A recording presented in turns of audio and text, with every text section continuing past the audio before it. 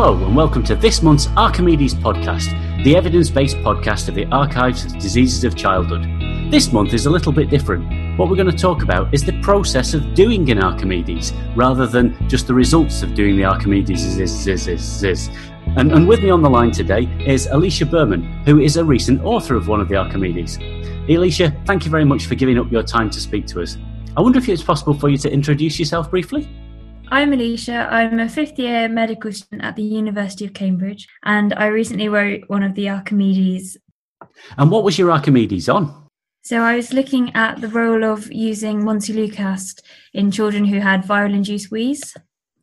So, for those people who have just picked up this as the first Archimedes podcast, they'll be maybe a little bit disappointed to find that we're not going to tell them all of the ins and outs of the Archimedes itself. But in summary, an Archimedes is a mini systematic review that's usually triggered by a thing that has got the author thinking about what's the evidence underlying this clinical question. And we encourage the authors to go away, search for the available evidence, bring that back, appraise it, that is, consider its strengths and its weaknesses, and then synthesize it to bring it together to come to some sort of clinical conclusion. So what was it that got you thinking about Montelukast and the use of viral-induced wheeze, Alicia? So I recently had my paediatrics placement in the wintertime, so there was lots of viral-induced wheeze. And in some cases, some children got Montelukast and others didn't. And I wondered why this was the case and whether there was a reason for it. So that prompted me to look into the evidence a bit more and to figure that out. So, Alicia, you did an Archimedes as a medical student, triggered by your paediatric placement, as you say. What do you think were the benefits for you as a trainee clinician?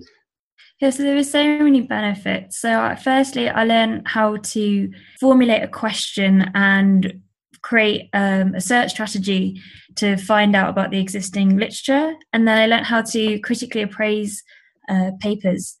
And from that, I was able to draw some conclusions which would influence how we practice medicine. And those are the sorts of skills that we hope that all practicing clinicians should be using. So it's good to know that the things that you get out of Archimedes are the things that I try and do in my daily life as a consultant in paediatric oncology. That idea of getting a question, trying to find the best evidence to answer it, and then bringing it together doesn't really change over the years, although the questions you ask may do as you go into different specialities. So, Alicia, how would you recommend somebody that's listening to this podcast who really wants to do an Archimedes? How would you recommend they start? So I look at what you do on an everyday basis and see if there's something that you question, why do we do that in medicine? Then I'd search the literature and see, is there any evidence why we do it? And then that's your start. That's brilliant. Thank you very much. So, you've heard it straight from the author's mouth. An Archimedes is an interesting and developmental thing to do. It keeps us going in the way that we want to practice medicine right the way throughout our professional lives. And the best thing to do to get one going is just to look at your own practice, to decide, what is it that we do that I'm not really sure why we do it? And there's the start of your Archimedes.